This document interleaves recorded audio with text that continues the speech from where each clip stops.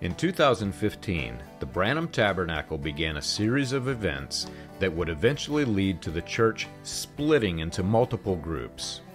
Deacons in the Branham Tabernacle recognized the financial problems in the church, and they began investigating.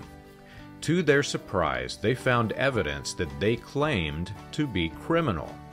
According to their testimonies, when they resigned, William Branham's sons had allegedly been stealing from the church, and church headquarters appeared to be stealing and stockpiling money.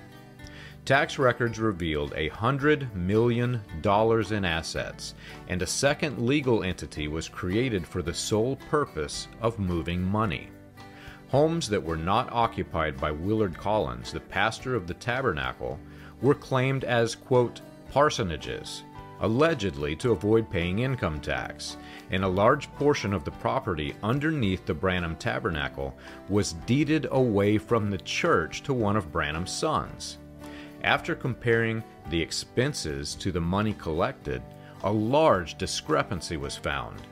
Deacons publicly demanded to know where the money went. The deacons have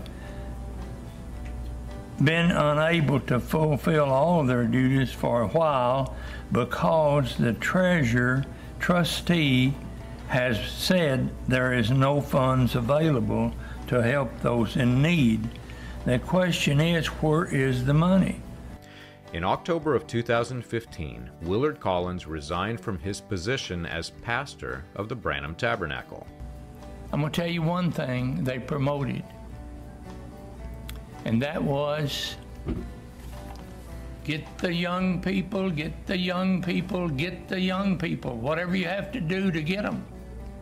And I found what their theory was. If you get the young people, eventually you'll get the parents.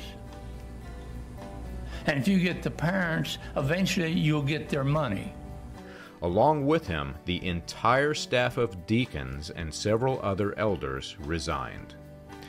You can learn this and more on william-branham.org.